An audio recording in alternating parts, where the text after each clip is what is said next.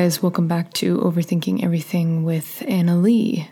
And this weekend I had a lot of stuff going on. I also had a lot of stuff going on in the beginning of this week, so I was very exhausted.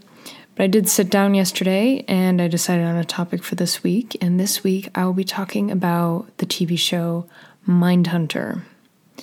And Mindhunter is it's a show set in the 70s.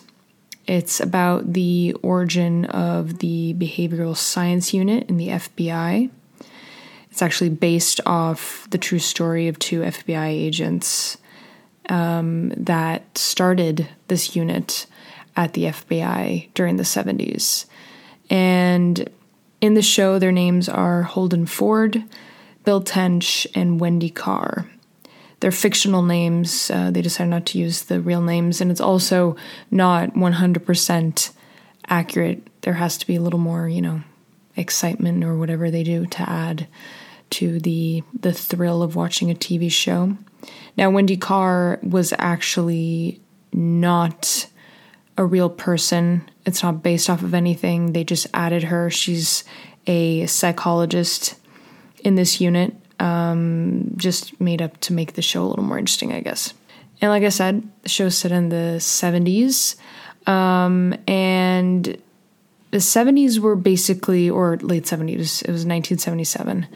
The 70s were, the early days of criminal psychology and criminal profiling. It didn't really exist at the time. It was being invented.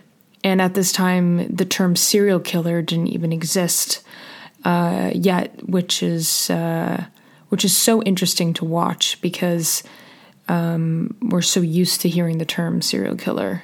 Now, Holden Ford, the main character, the person who's driving this unit and really wants to get to the bottom of these killers, he believes that there are, patterns and reasons behind why people kill, that there are, the way that they grew up or their circumstances at home and school, girls, guys, whatever it is, whatever shaped them, got them to this point, or either that they're maybe born with something.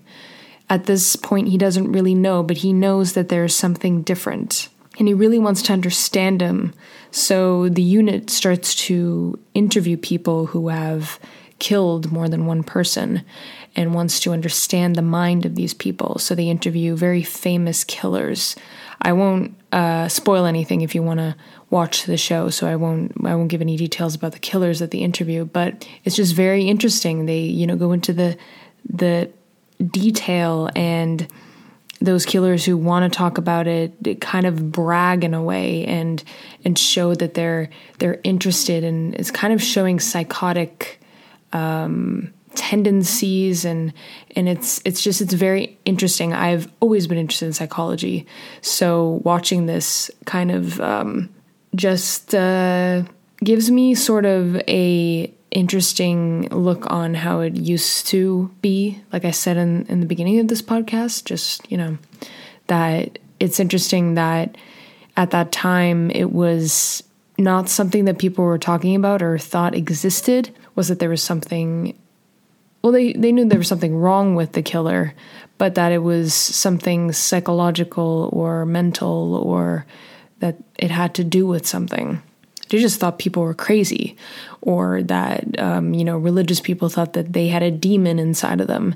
It was basically, there was not a lot known about killers back in the day.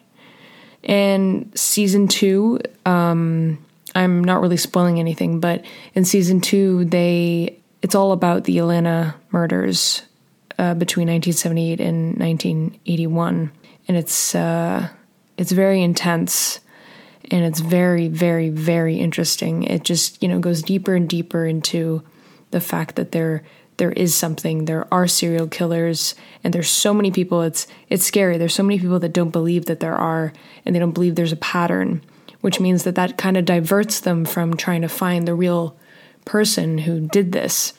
And it's sad because back then there were a lot of people who got murdered, and the person got away with it because they thought that it was basically a coincidence. And yeah, they were just kind of cold cases after a while. It's a very, very interesting show, and so interesting to see how, like I said, little we knew about the mind of a killer.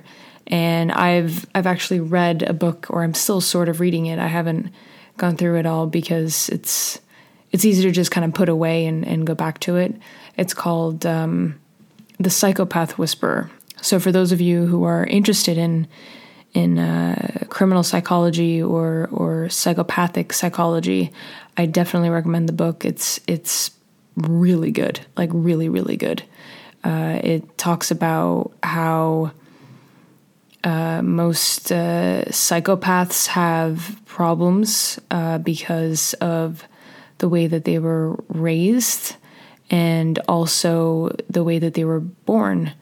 It has to do with some, chemical imbalances and things that are missing from their brain that we have, or normal people, in quotation, basically sympathy and understanding.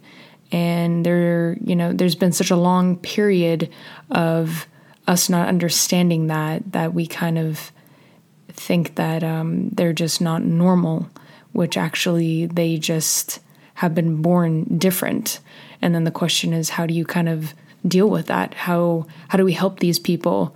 Because they don't want to be the way that they are, because they see that some people are normal under, these standards. And I believe that there are psychopaths out there that don't want to be psychopaths, if that kind of makes sense. But anyway, now I'm going a little bit off topic, but for those of you who have not seen the series, I strongly recommend it.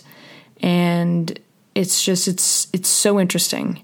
It's, interesting in the psychology sense, like I said, but it's also just interesting to see the history of this behavioral unit and just in general psychology and behavioral analysis within police forces and federal agencies such as the FBI. So it's very, very, very interesting. I 100% recommend it. And I hope that you guys enjoyed this little Overthinking Mindhunter. And I hope that you join me in the next one.